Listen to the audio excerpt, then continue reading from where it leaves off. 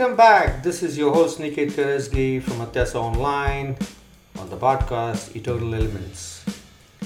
We deal with a beautiful question today, which one of the leaders asked me.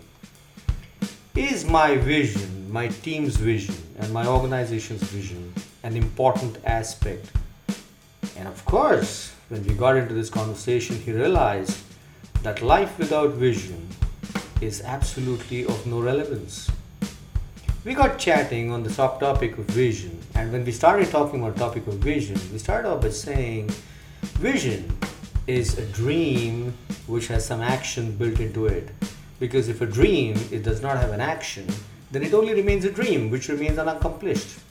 So what do people with vision do? They convert their vision into action, and therefore the vision and the action put together starts creating tangible outcomes.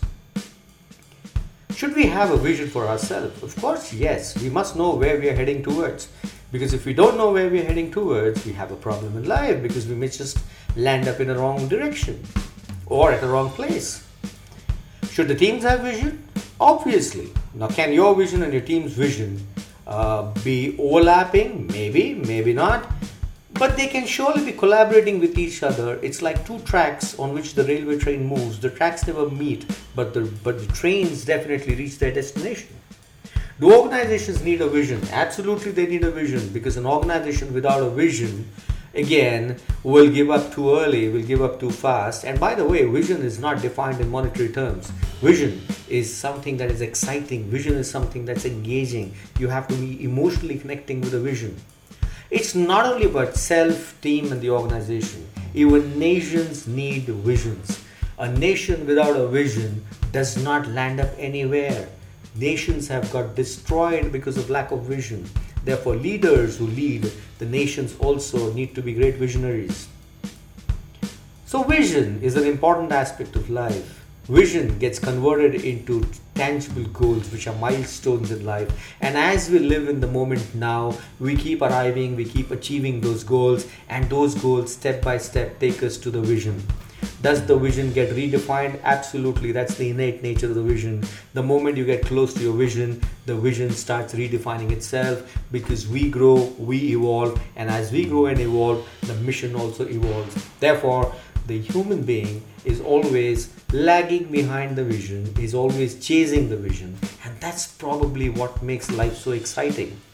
So that was an answer to the leader as to whether vision is an important aspect for self, for teams, and for organizations, and he said they're important even for nations. Sit back and think whether you have the vision for yourself. Do you have the vision for your team? Do you have the vision for your organization? Then what is mission?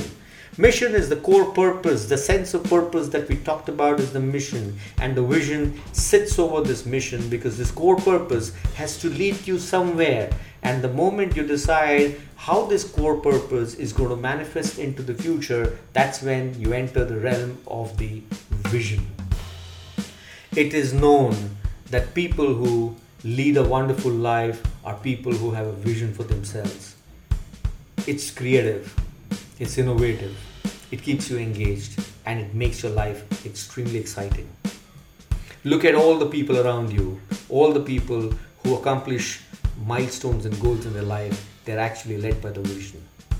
Sit back after this podcast today and take a paper and pencil and just write down whatever comes to your mind. Write down your vision statement, write down your sense of purpose statement, and you'll soon realize that your life is having a direction. Thank you very much.